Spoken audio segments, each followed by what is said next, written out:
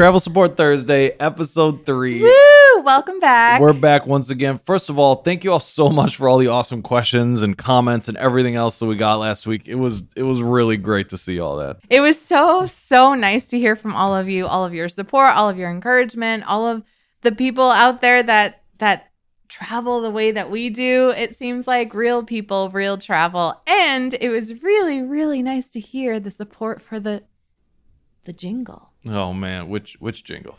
Which jingle are you talking about? Give me a beat. Travel Thursday. Travel Thursday. Getting a tattoo is a good way to save money. What? Episode 3, so if you're new here, I'm Josh. I'm Lisa. And we're all about helping you travel the world on $100 a day on a pretty reasonable budget. You know, like real travel for real people. And by that I mean we're not talking about some like insane, unattainable $20,000 plane ticket. Or for some reason, I saw this YouTube video the other day where a guy went to every single Disney World on planet Earth. There's like one in Hong Kong and one in Paris and two and they went to all of them within 100 hours, which seems very unlikely. I don't understand why. I mean, it's entertaining, but that's not how anyone that I've ever met travels at all. So we're all about travel for real people doing real stuff.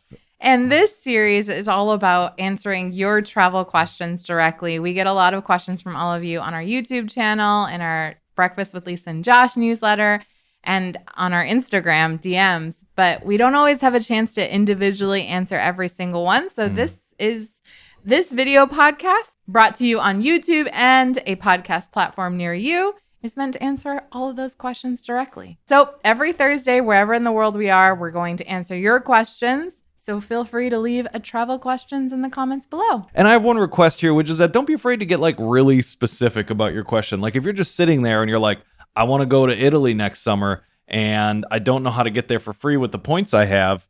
Lisa and Josh, please help me find a good award flight so that way I can fly to Italy for free. Ooh. Ask that question, and then we'll walk through the entire process, and then probably everyone else watching will be like, whoa, I learned a lot from how that happened. So now I, too, can book an award flight for free to Italy. And maybe you guys will see each other in Italy. Yeah, or maybe we'll be on the same plane.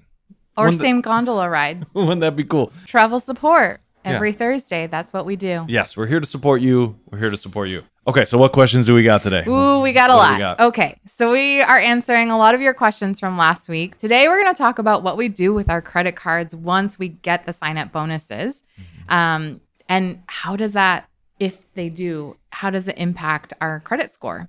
We're going to talk about how we get mail on the road and how YouTube monetization works. Oh boy. Boy, is that a complicated topic. Okay. A lot of analytics. Yeah. We're going to answer your question about how we think about full-time travel versus short 2-week, 3-week vacations now. And most importantly, today we're going to talk about how one tattoo can be the ultimate travel hack. Oh man, I can't wait for this one. I can't wait for this one. Okay, so our first one today comes from 3 different people. So Angela, NE9CY, Craig Mitsushima, and Wayne Go Productions. All of them asked basically the same thing, which is like, what do you do about the annual fees?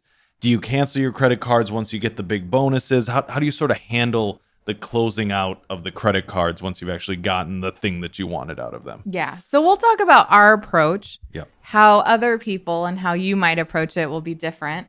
But in general, if we think it's a pretty good credit card that we might hold on to, we just keep it open. And if the annual fees aren't too high, like if it's $95 per year and we think that the credit card perks are worth it, we might just keep the credit cards.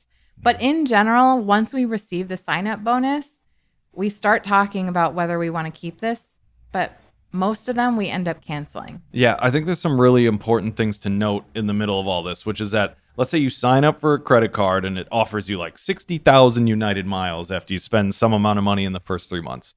Once you get those miles, you can cancel the credit card at any time and you will still have all of those United miles. You will lose all the perks that are specific to the credit card, which might be like lounge access or it might be like discounts on food and beverage while you're on the flight or whatever. But those points, as long as they're not with the credit card. So for example, if you get Chase points, if you cancel your Chase credit card, you will lose all of those Chase points. But If the credit card moves the points from wherever the credit card is to a different company, like from the Chase card you signed up to United, and you cancel, you'll still have all those points. Or, for example, if you have a credit card that gets you American Airlines miles and your miles, after you reach the sign-up bonus, show up in your American Airlines account, you're good to go. You get to keep those points whether you cancel the card or not. Yeah. So totally fine there.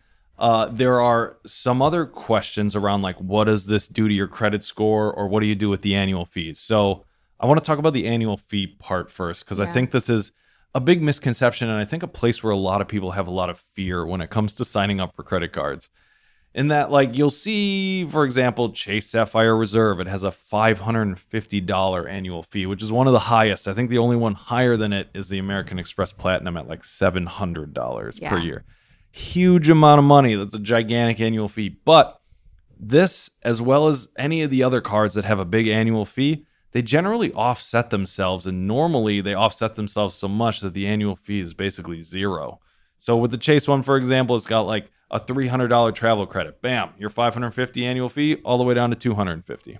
It's got a $100 global entry / TSA pre-check application fee credit. So if those of you who travel internationally a ton and you get global entry, this credit card will pay for that back. So that's another $100 there from the annual fee. Yep. Lounge access, depending on how much you travel, is actually really valuable. We use this all the time, and it is super valuable for us. So that's worth probably $100 per year for us, maybe a little more. Yeah. And then it's also got like travel insurance on top of it. And then it's also got 5x point bonuses on top of it for some things, and discounts with certain places. For example, I think our card also gives us like access to Lyft Premium or whatever. Lyft, or DoorDash or something DoorDash, like that. Something like that. Yeah, something that we don't use a lot. But some people may find that very exciting. So usually these annual fees are generally heavily reduced or reduced all the way to zero.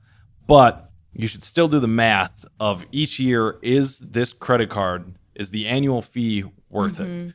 So for the Chase one, we keep it around the Chase Sapphire Reserve because lounge access for us is worth a ton. And then that $300 annual credit and plus the other random stuff, it's ROI positive for us. And every time we spend money, like either at the grocery stores or the gas station, whatever purchases we're making, we're generally using that card. And when you use that card, you're getting points anyway. This is not an ad for Chase Sapphire Reserve or for any credit card, but this is generally how we think about them. Yeah, I think it's ultimately a decision that like you have to make. Is this something that's worth it for me in the long run? And is this annual fee worth it with all the perks that you get with a credit card? Yeah. So the way that we do this is each of us keeps one, maybe two credit cards that we keep open forever. And this is for two reasons. One, because the annual fee is worth it. And two, because it allows our credit score to keep going up and up because our length of credit history keeps getting longer. And we'll talk more about credit score in a second. Cards that fit that bill for us, the cards that we still have around today, is both of us have a Chase Sapphire Reserve, which is a little bit redundant. We both have lounge access, and I don't know, it's a great card because we both have so many Chase points and we just haven't found the right way to spend them all yet. So we're still just kind of keeping them around. And then I have an IHG card because it gets me a free night at an IHG property. The annual fee is only $85, maybe $95. Yeah. And a night at that hotel is usually like $150 to $200. So it makes total sense to keep those cards around. But for most of them, 90% of them we cancel before the first year annual fee comes up. Yeah. We definitely take the time to read the fine print, right? To make sure we're spending the minimum amount to make that sign-up bonus and we're getting the sign-up bonus. But we also have to double check, like when does the sign-up bonus arrive? How long does it take? And do they expire? Or if I cancel this credit card, will the points go with it? So we definitely, before we cancel any credit card, we do those things to make sure. I think right now I have a Capital One Venture card that I opened up in the last couple of years, which was great for the sign-up bonus. But it is one of those cards that if I cancel without using up those points, then I lose those points completely. So that's one of the reasons why we've kept that card. Yeah, exactly. So let's talk about credit score, because I think this is a hot topic of conversation for anyone who's signing up for these things. And I just want to start by saying that it's important to note, we are not your financial advisor. We are not your financial advisors. And two, your credit score does not reflect your value or worth as a human being. Oh, that's very sweet. And I think for a lot of people, they've just internalized this idea that like your credit, that the credit score that you have, this number applied to is like a direct number that represents like how good you are at money or like how good of a person you are. And it's neither of those things. Yeah. And you shouldn't spend too much time like worrying about it or like taking it personally. If your credit score is bad or good or whatever, it says nothing about you as a person. It's just a number. It's just a number.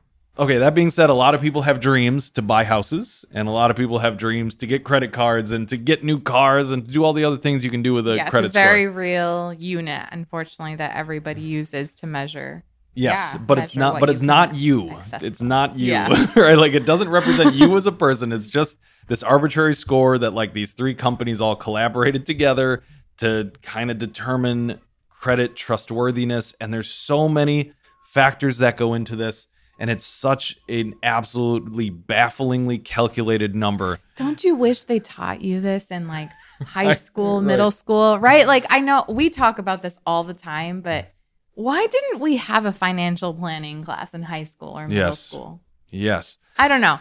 There's always a story. We've heard so many stories. There's so many reasons why credit scores can fluctuate and how people end up in the place that they are in with their credit score and with their credit. And it just. Yeah. And it's so arbitrary. Anyway, I have many gripes about how credit scores work in the United States and elsewhere in the world. I don't want to go too far down that road. Okay, so here's been my experience of how my credit score moves around based upon a couple of different factors that I've noticed and a bunch of research that I've done. Okay, so let's say theoretically, actually, I'll just tell you, look, my credit score right now is 803. That makes the math harder. My credit score right now is 800. It's actually 803, but we're going to do 800 because it makes the math easier, okay?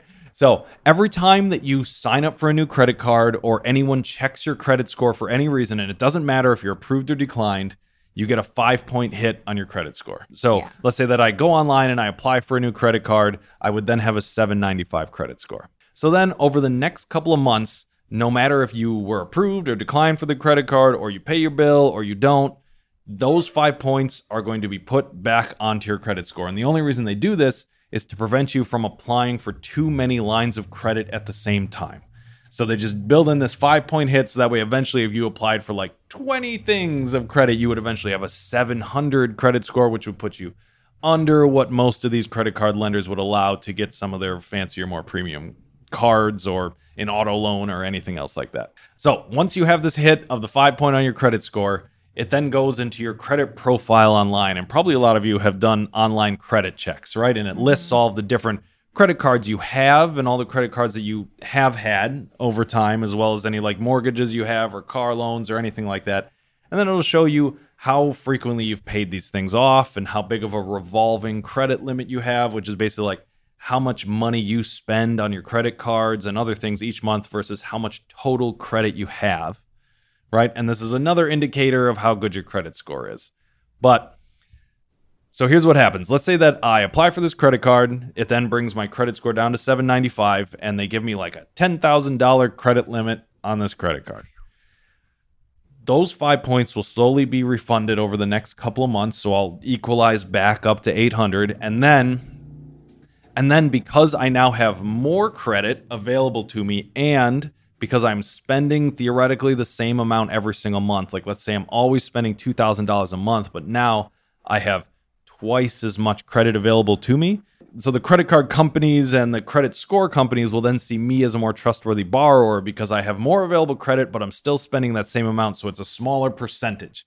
You didn't go out and buy that brand new Ferrari. Right. I didn't go out and buy a yacht or whatever. I don't actually know how much those cost. So from their perspective, you actually look like a better borrower generally over time because you are spending a smaller percentage of your available credit. You have all this money available to you, but you're not spending it. You're not spending it. Right. You're not spending it. This is crucial. Not spending what you don't have. Yes. But if you do spend all that credit, all of a sudden this new credit that you get, and you also fail to make monthly payments, your credit score is going to plummet immediately. And we're talking like 30 to 40 points. I think these are like the big rules that you got to follow generally whenever you sign up for these things, which is you got to have a credit score above 750 to start, and then Also, you got to pay off all of your balance on all of your credit cards and all of your other various things, like if you have a mortgage or if you have a car payment or whatever. All of that gets paid every single month. And if you don't do that, you shouldn't start any of these hobbies in the first place. Just too risky. It's just too risky. Yeah. And so I think to answer some of the questions that came up on what we do with our credit cards after we receive the sign-up bonuses, do we cancel them? And does that impact our credit score? So the short answer is yes, it can. When we cancel our credit cards, any of them, there is a little marker, a ping on your credit score that says you closed down an account, and that does impact your credit score, but very, very small amount. Yeah, because it's changing that percentage. You all of a sudden have less credit available, but you're still spending that same amount. So you look very slightly like a less trustworthy borrower because you're spending a higher percentage of your available credit. But in general, I think as we've done this and we've followed kind of those golden rules of making sure that we keep at least 1 or 2 lines of credit, like our oldest credit cards, we keep open for as long as possible. And we pay off all of our credit card payments, and we pay off all of our credit cards every single month. We've seen our credit score rebound even if we've canceled a credit card after receiving the sign-up bonus. Yeah, exactly. And then there's one more factor that we can't miss, which is that it's an overall average of how long you've had credit available. And there's one really easy, I guess, hack to this system, which is just always keep the first credit card you ever got. Yeah, like the one from college that you signed up for that one time because you got a free t-shirt. Yeah, exactly. There's no benefits, no perks other than that free t-shirt, and someone got you to sign up, and even though there's maybe nothing on it, might be worth keeping. Yes, yeah, exactly. So this is what both of us have done, where we both still have these credit cards around that we've had for like 15 to 20 years at this point, right? Like forever. And also, the reason that this works is because it kind of anchors your credit score of like you'll have one line of credit that's been open for like 15 years or however long it's been. And then you'll sign up for a bunch of other ones along the way, right? And then this one you'll keep for 9 months, and this one you keep for 3 years, and this one you keep for 2 years or whatever. But as long as you still have this one that keeps getting like older that you keep around over time, then the average of all of these will still average out relatively high, which will keep your credit score above this 750 or up into the 800 range. That's a lot. That's a lot. I know, big info dump about credit scores, and I'm sorry that we got to talk about this because the system is so incredibly convoluted. And this is our experience, right? Like your experience probably will be different, but this is everything that we've learned about the system after signing up and closing down probably like 50 to 60 credit cards over the past handful of years. But also like talk to your fiduciary or financial advisor or whatever you've got in your life that helps you with your financial stuff. Fiduciary. Yes. And they will know, obviously, hopefully, significantly more than we do about this. And they'll definitely know a lot more about your personal circumstances. And I think we would be remiss to not talk about this. I mean, I think in general, there are also just a lot of hidden rules with like what kinds of credit cards you can apply for, what kinds you can have at any given moment. Some credit card companies have their own specific rules, which prevent you from signing up for a bunch of credit cards just from them. Like, for example, the most famous of this is Chase's 524 rule, which means you can't sign up, which means if you sign up for 5 credit cards from any company or from any, even like you get a Citibank card and a Barclays card and you get a Bank of America card or whatever, 5 total within a 24-month period. So 2 years. Yep. You can't sign up for any more Chase cards after that until that like time clock goes out where you've only signed up for 4 within that 24-month period. Yeah. It's a lot. It can feel overwhelming, but if this is something that you're really, really into, there are lots of resources online, on Reddit, all about credit card churning, how to kind of navigate the system. But when done responsibly and in a way that like suits your personal lifestyle, like we've found it extremely, extremely beneficial and really helpful for us when we travel. Yeah. So we also talk about this at length, and I mean for hours, on our Skillshare course that we have about this exact topic. So if you want to check that out, we'll put the link down in the description below. It's on Skillshare. There's a lot of info on it. You might like it. I don't know. Maybe you will, maybe you won't. If not, just keep asking more questions on here and we'll just keep giving you the info on here. Question 2. So these are actually a compilation of questions in follow-up from last week's podcast, which is talking about our finances and whether the money that we make from YouTube helps support our travels indefinitely. The short answer is kinda, but check out that video if you want to from last week. This question comes from Carly Lilly, who says, great video. Thanks. How does it work when you get YouTube Premium and there are no ads? How do content creators get paid? Is it just via interacting in the comments? And what does liking a video do to help you? Want to make sure that I can support my fave content creators where possible. Thanks so much, Carly Lilly. That's really kind and a really, really complicated question that we would love to delve into. Yeah, so where should we start? Okay, let's start from the easiest one. What does liking a video do? And why do all creators ask you to do it? Okay, so the YouTube algorithm, constantly changing. At all times. And still something that we're trying to grapple with. Yes, totally unpredictable. So my understanding of this and what we've seen through making this stuff for like 3.5 years is that liking a video shows it. Liking a video triggers the YouTube algorithm to show it to more people who might be interested in it. Mm-hmm. So if other people are like watching travel content or they're watching podcasts or they're watching like personal finance stuff, of which this podcast has slowly morphed into like Voltron of those three things. What's the sound for a Voltron? I don't know. Sound effect here. I'll find one. If they're searching for those three things and then you happen to go on in there and like the thing, then the YouTube algorithm will then show that video to other people who are also interested in that same thing. Mm-hmm. How many of those people a like is worth, I have no idea. And I think commenting on your favorite content creators' videos also goes along in that same vein. It shows people that this is something that you're interested in, you're engaged with, and you're trying to like communicate with them and with other people. And generally, the more comments, probably the more likely other people are commenting. And maybe YouTube will, again, share this with more people because they think other people might be interested in engaging with the same kind of content. Yes. And to be clear, we don't make any money from interacting in the comments. There's no like direct revenue connection there. Yeah. We just do it because we like talking to y'all. It's true. That's the only reason.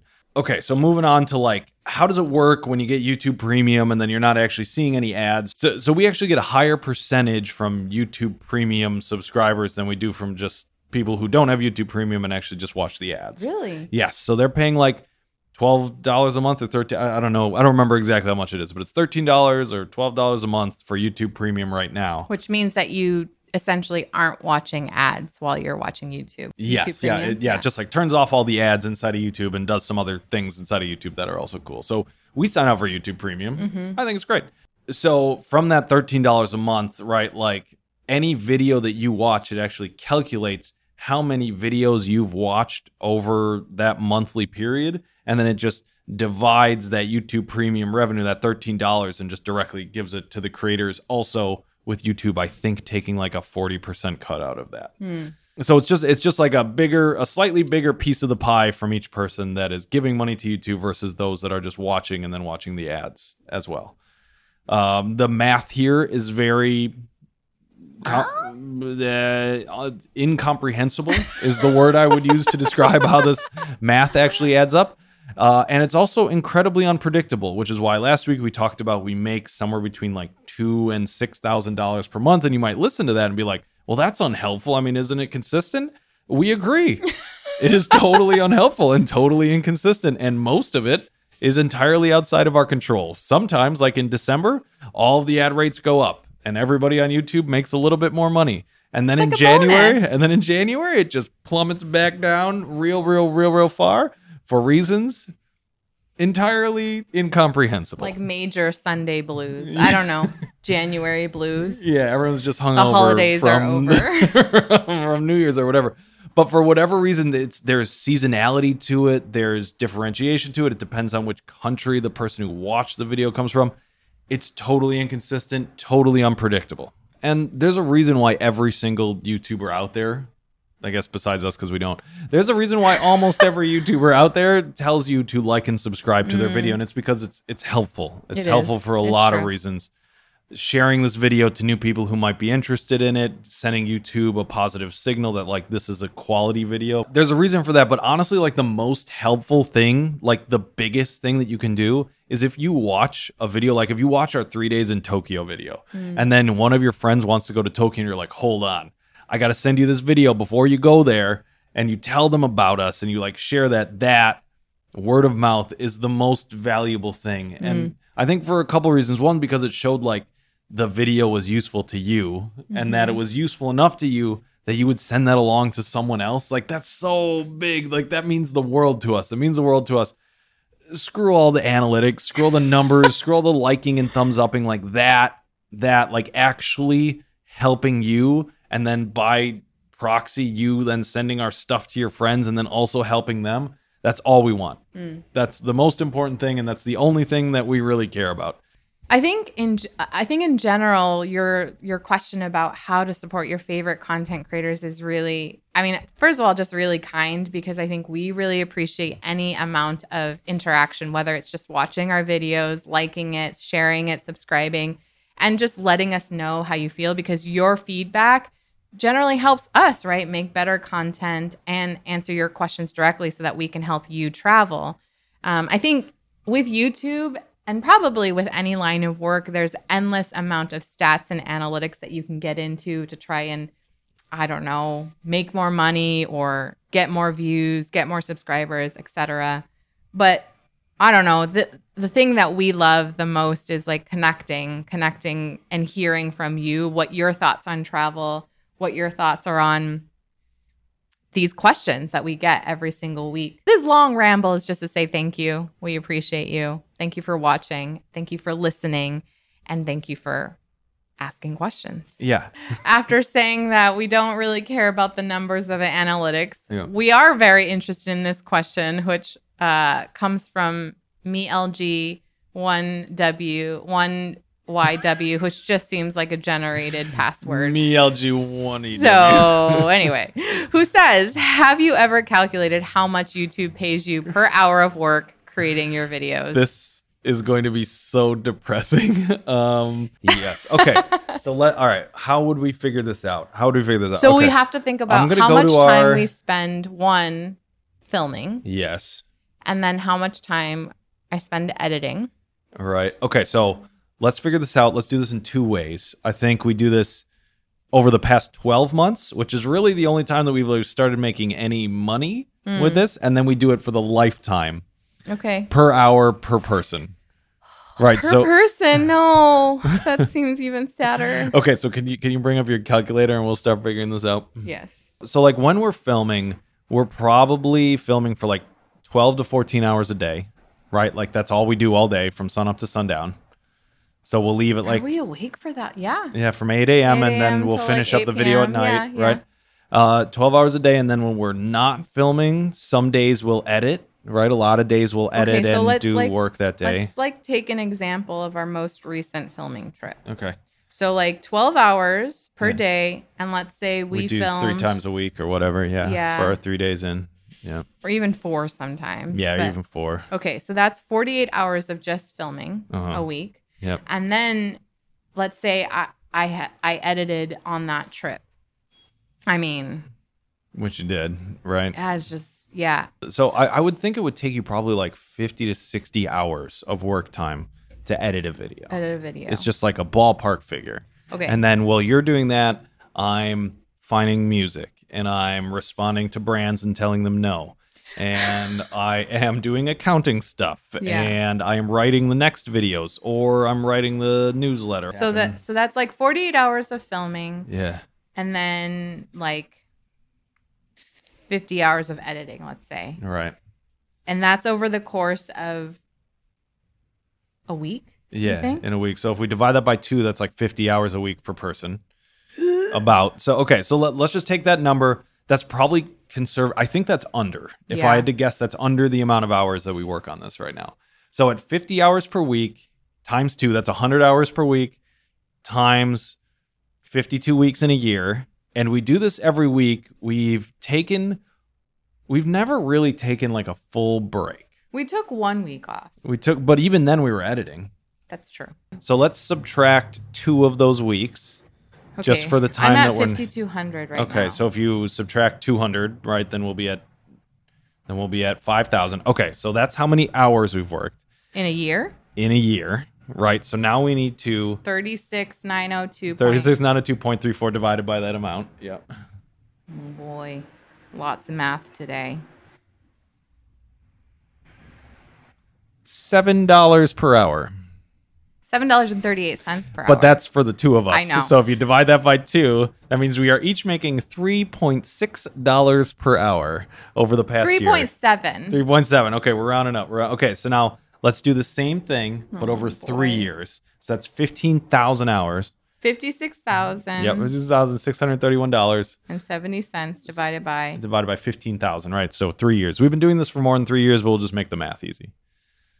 Oh gosh. So divide that by 2 again. 3.77. This is for the 2 of us. $3.77 per hour. Okay, $1.88 for the 2 of us. so just under for $2 each of an hour since we started. We love this job though. So we do love can't- this job. We can't.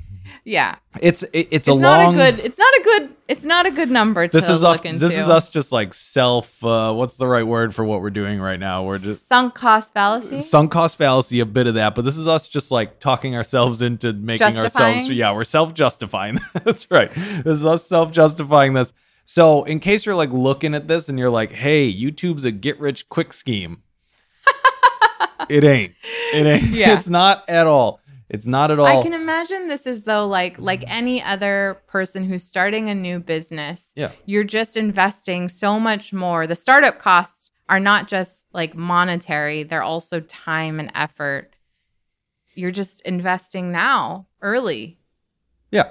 And then the hope is that we build this thing big enough where maybe our dollar rate per person will reach minimum wage. Yeah. Or hopefully even more Yeah. one of these days. I don't know. But don't know. I think like back to what we talked about last week, even though this is not a get rich scheme at all, I think we're both very, very happy with where our life has brought us. Mhm. And like this particular while working and making YouTube videos isn't the most lucrative business, it certainly offers a lot of freedom and it allows us to travel, which is pretty incredible. Best job I've ever had. Definitely still a job, but the best job I've ever had. Yeah. No question. Okay, I am a little sad now and slightly depressed, but also hopeful because our hourly wage Hey, doubled from when we started to right now. That's pretty great. Look at that. We just got to do that a couple more times. And we can always streamline our work, and I think we're getting faster as we go. Or slower. I think our videos are taking longer, but we're making better videos. I hope. Yeah. Anyway, on to the next listener Okay, question.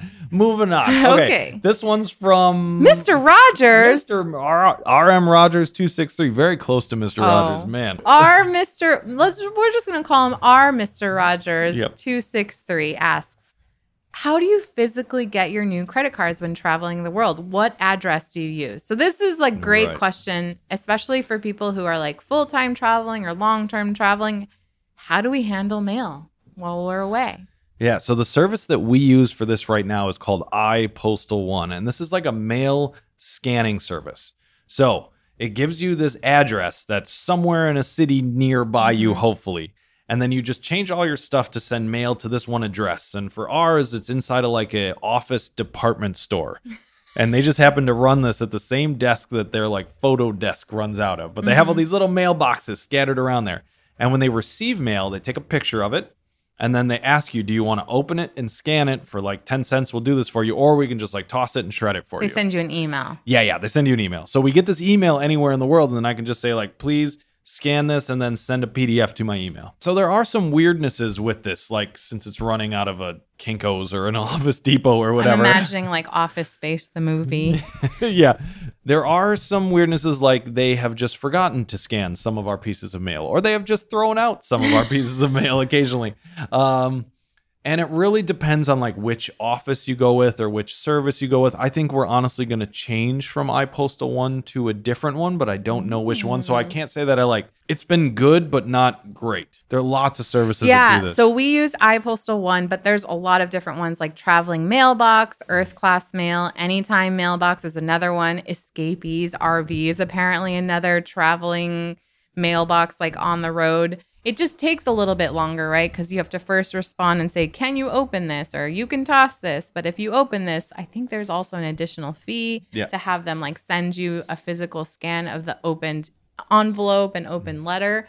So I don't know. It's like there's a lot of different ways that you can handle it. We've definitely, when we first started traveling, we've used the like, hey, mom and dad, could you check our mail for us? And send us any pictures of anything really, really important. And by the way, if you happen to be joining us on our trip in the future, which you have in the past, can you also bring that piece of mail with you? Thanks. We love you. Like we've definitely done that before. Yeah.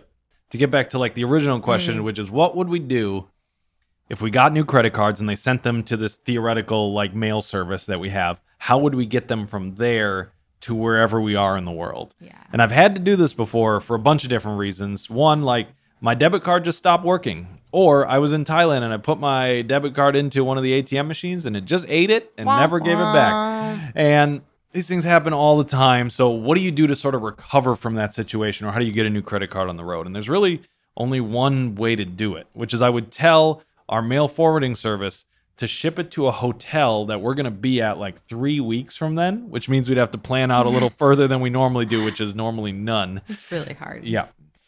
And we would just tell them to ship it internationally, and then we'd have to clear customs out of the U.S. and then clear customs into whichever country you're going into. Mm-hmm.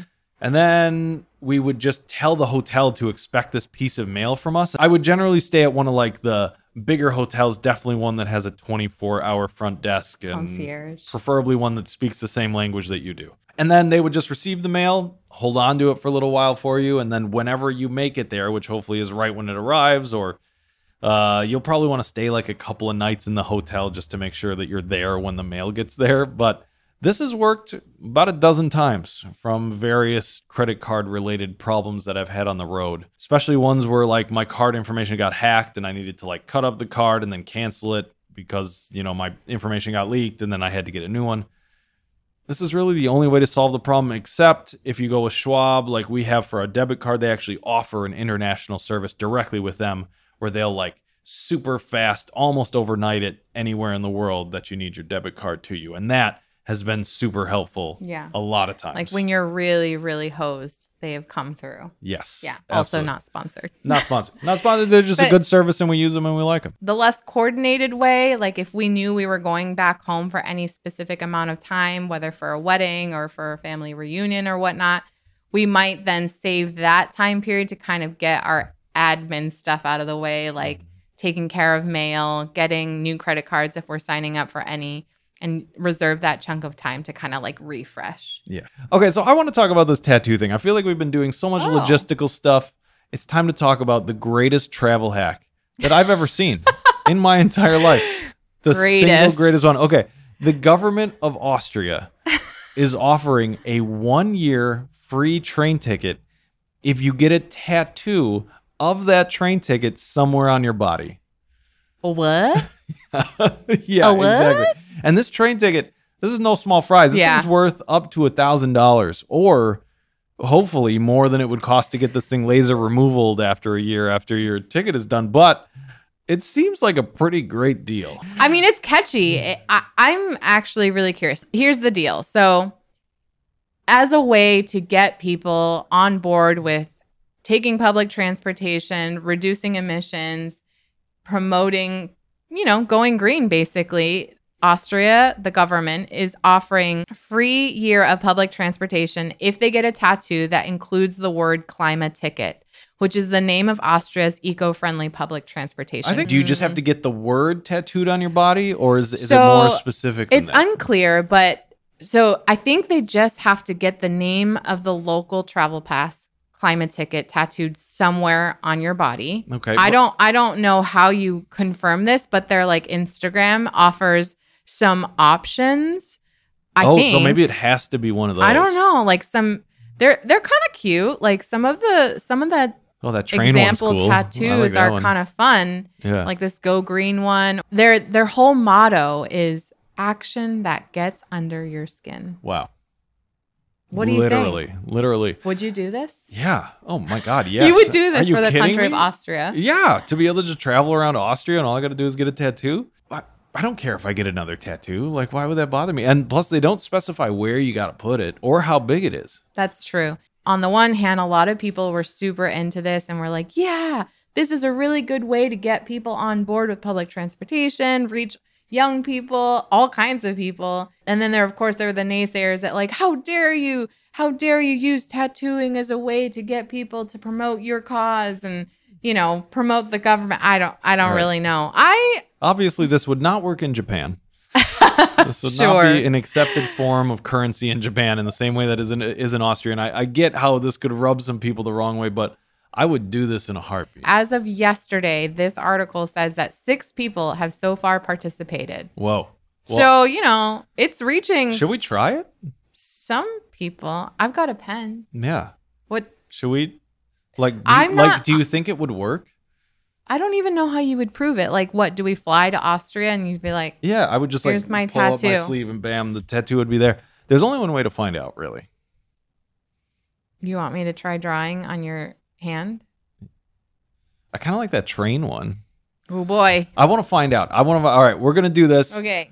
She's going to draw this on me and we're going to take a picture and we're going to send it to this Austria climb a ticket thing and see if this is an acceptable form. Yeah, they don't really say if it's like permanent, actually. That's true. They don't actually say. True. All right, where do you want it? That's true. Well, I got one on here, so maybe like up here or something. Oh, okay. Okay, all right. We are tattooing this thing. Stick around to see what the outcome of this one is. Which way do you want the train to face? Going that way. What? That's backwards. Okay, whatever's easiest for you to draw. Whatever's easiest for you to draw, you go ahead and draw it. I'm gonna draw it like. Okay, here we go. This is such a cool thing. I'm really excited about this. You're going to have to twist your arm a little bit more. Okay. Wow, how I have so much respect for tattoo artists who also do podcasts at the same time. Okay, so while Lisa's tattooing me here, I'm going to move on to the next question. Okay, so next one is from... Oh, gosh. Hold on, this is very small on here. Okay, from House Parade 1767 that says... This was a great discussion. Don't worry, Josh. I thought the money part was well handled and offer a realistic look into travel content creation. Thank you very much. I appreciate that. One question for next week. When you were on your one-year trip, you were on the road for months. Has this now changed to being based in Hawaii and venturing out as the flight ticket gods allow? I love that. Or do you think you'll head out for a longer trip again? Which do you think is more cost-effective? Wow. Yeah, well... Okay. Great question. Are you sure you want to have this discussion as I'm tattooing you with a very precise V5 rolling ball pen? This is going to look great. This is great. I'm sorry for you podcast people out there. Just go to our Instagram and you'll be able to see this finished tattoo on there. Okay. So I guess to answer the first part of this question, yes. When we were on our trip, we actually traveled straight for almost 2 years, nonstop. We were just in constant motion for almost 2 years. We didn't... The last actual... home that we lived in was probably in 2020. Okay, so after that, then we didn't really know what to do. We kind of came back home and we realized that we really liked full-time travel for a lot of reasons, but also the full-time travel plus content creation at the same time was pretty tiring, honestly. It burned us out a little bit. And we realized that we needed some way to sort of break that up, have a little bit of a home base. So that way we could keep doing this content creation thing more full time. Yeah, I would say that this was the first time that I had ever taken a full plus year off from working the 9 to 5 and traveling for this long. Mm-hmm. And you had done it before a few times and came back. I mean, our intention was never really when we quit our jobs to travel, we didn't think this is going to be our life plan. We didn't know we were going to start a YouTube channel. We didn't know that we were going to want to keep doing this. And then after our 1 year honeymoon, we were like, let's continue traveling. Let's continue making YouTube videos. But we reached a point where we realized traveling isn't awesome. And this life is incredible. This lifestyle is incredible, but we wanted to be able to keep doing it and sustain. And we knew that if we kept going every single day at this pace, we would have stopped. While I think full-time travel is certainly glamorous and exciting, and we got to experience so much more than just a 2-week vacation, we missed a lot too. There's a lot that you miss out on, like the birth of your best friend's baby, or, weddings and funerals, and a lot of different things that we didn't want to give up completely. Yeah. Going all in on travel was awesome for a year, but that trip, I think, if anything, taught me that, like, I want to keep traveling, but I also want to make room for all the other things that are important in our lives. Yeah, absolutely. I mean, there's definitely like a cost, right, to going on a trip and just sort of like dropping out of your old life for a very, very long period of time. And we just didn't want to follow the path of most of the other travel YouTubers that we saw, which was basically like full-time travel and make videos 3 times a week for just as long as you can, which for most is like 3 or 4 years or whatever. And then burn out so hard that you either have to totally quit your YouTube channel entirely, that you totally give up on the entire dream and then just come back home, or have a baby and then make some vlogs about the baby and building a new house wherever you are. Not that those are wrong things. No, that's just not the path just we not wanted. that we wanted to do that. Yeah, exactly. And there's definitely some burnout inherent in making YouTube videos like super frequently, because then every single day you're both filming and editing and traveling, and it becomes really hard to be present in the place you're in and enjoy the thing you're doing if you're constantly documenting it. Yeah.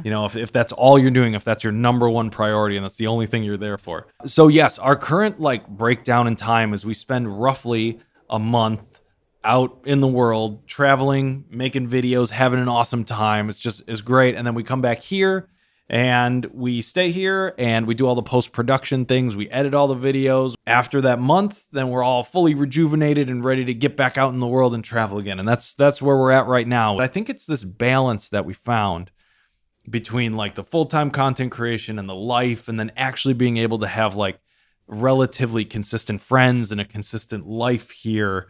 And being able to have consistent friends here and a consistent life and a family around us and all those other things that we were kind of missing that we couldn't find in full-time travel, that just weren't there because we were on the road moving constantly. So It was finding this balance between the two things. And I think we're pretty happy with the way things are now. Yeah, I remember when we were in South Korea 2 years ago, when we decided we were going to go home for a little bit. It was a little bit, we were at a crossroads. Like, do we keep going? Do we keep trying to do this thing?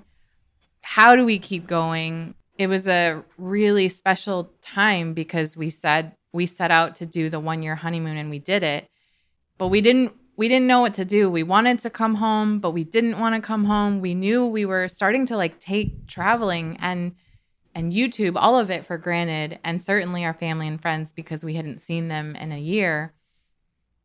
And it was just this, so we spent, I think, a chunk of that time after we came back a little bit confused, a little bit unsure. Where could we spend time at home? Were we giving up a lot of, what we could create with this business if we're not full-time traveling? I mean, last week we talked about how this job is hard and risky because you literally have to stop everything you're doing to travel and make YouTube videos. You can't really financially, maybe some people can, but it felt hard to commit to this long term. We're experimenting now. We're in this phase of we're experimenting, having this home base and traveling from said home base. And I think to answer that question of, is one better than the other? Financially, it's definitely more expensive, obviously, to rent and have a home and travel from said home back and forth. Yeah. Full-time travel, way cheaper in the long run than having a home base. 100%. Yeah. Not even close. But physically, emotionally, mentally, I just feel, I don't know, every morning I wake up and I feel happy and I feel lucky that we get to be with our friends and our family and we get to see them more often and we get to travel, which is... Yeah, I just didn't think that would come sooner. I mean, certainly it's a very financially risky experiment, But so far, I think we're trying to do it. We're Yeah. trying to make it happen. Yeah, and we just found that if we kept on that same track that we were on, which was making a gajillion videos all the time, Yeah. constantly traveling nonstop, that we were just going to burn out. And we did a couple times. And this saved us from burning out and gave us a little bit of work-life balance. Not that we have a ton of that, but it gave us some, enough to consider doing this on more of like a marathon pace, Yeah. which is exactly what we want to do. We want to keep doing this forever. For as long as we possibly can, we want to keep traveling, making these YouTube videos, and doing this. And I think that it saved this channel in a lot of ways, because there were moments, especially like that one video that we made in Sydney, Australia, when both of us were just feeling awful. Yeah. I mean, I think we literally called it like, we're burned out. Yeah. And at that moment, both of us were really close to just quitting, done. to Yeah. just being done with all of this. Like you said, it's a little bit about taking things for granted that should not be taken for granted, right? Absolutely not. Going on a round the world trip, like, Wow. what kind of headspace do you have to be in to start taking that for granted? And we were just in a bad place. Yeah, I don't know. But we wouldn't have known all of that had we not taken that whole year to do all of that.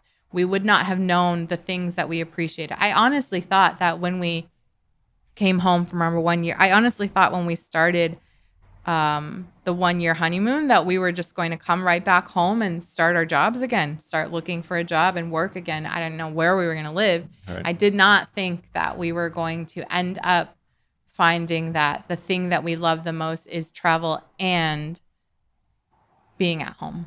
Yeah. So yes, we are still just flying wherever the flight gods allow. Like Yeah. we found these crazy cheap flights via Scott's Cheap Flights, and I refuse to call it going, so it's called Scott's Cheap Flights from now until forever. $170 one way or round trip. It was like $200 round trip tickets to Sydney. One of the best deals we've ever found, and that's where we're heading soon. And the reason that we're heading there is because it was so dang cheap and awesome to go, and because we can't wait to go to Sydney and New Zealand right after that, and just seemed like a perfect mashup. What's going on? You're like, Can you you're just like twist a little bit more? I got to draw the mountains. how am I now. going to show this? There are to anyone? mountains. Tattoo's almost finished, by the way. Wow, I have so much respect for tattoo artists. I mean, I always have, but Okay, so while we're waiting for this thing to get finished, we just got 2 comments that we wanted to read that we thought were awesome from last week. First one is from Anna S9001 that says, "The way Josh looks at Lisa Hart."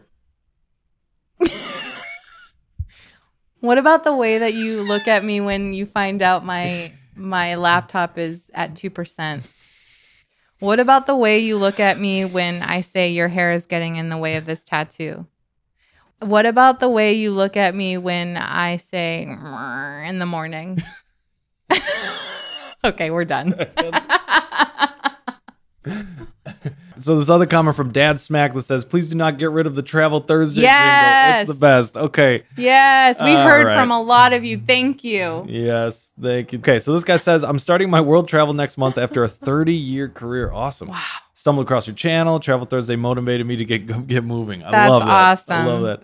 I've amassed a material amount of points in the past year and shared your channel with my adult children. Thank you so much. See, this is what we're talking about. This is like the coolest thing that could happen. I love that. I love that. Remember, new is not always improved and bigger is not always better, Lisa and Josh. Plus, my face looks like yours when you say Scott's Cheap Flights changed to going. See? Yes. This is what I'm talking about. It's just You like, have a smile on your face. yeah, I though. know, but it's just like, why would you do it? You know, why would you do it? Okay, are we ready to show the artwork? It has been complete. Okay, hold on. This was a fun one. Tell us what you think in the comments below. Would you get this or one of the tattoos for Austria's free public transportation for a whole year? Okay, government of Austria, you have seen my tattoo. We're going to put this on your Instagram page, and you tell us if you think that this is good enough for us to be able to ride a train for free. And if so, we're going to try it. We're going to go there. We're going to try it early next year. We're going to Austria, and we're going to try this thing out if you guys think it's good enough. That would be incredible if that worked. That would be so amazing. This was a really fun one. Thanks so much for all your questions. Thank you for listening. If you're listening on a podcast platform, thanks for watching. If you're watching on YouTube, don't forget to leave a question in the comments below. Travel-related question for next week's Travel Support Thursday from, I think we'll be in Sydney. Yeah, from Sydney. Most upvoted questions, they get answered every week. So be sure to vote, and be sure to leave a question in the comments. Okay. See you next time. Bye. Bye. Bye-bye. Bye now. Bye. Travel Thursday. See you later. Oh, wow. Thanks for coming. Bye. Should we outro with Travel Thursday? Travel Thursday. See you later. See you later. Okay.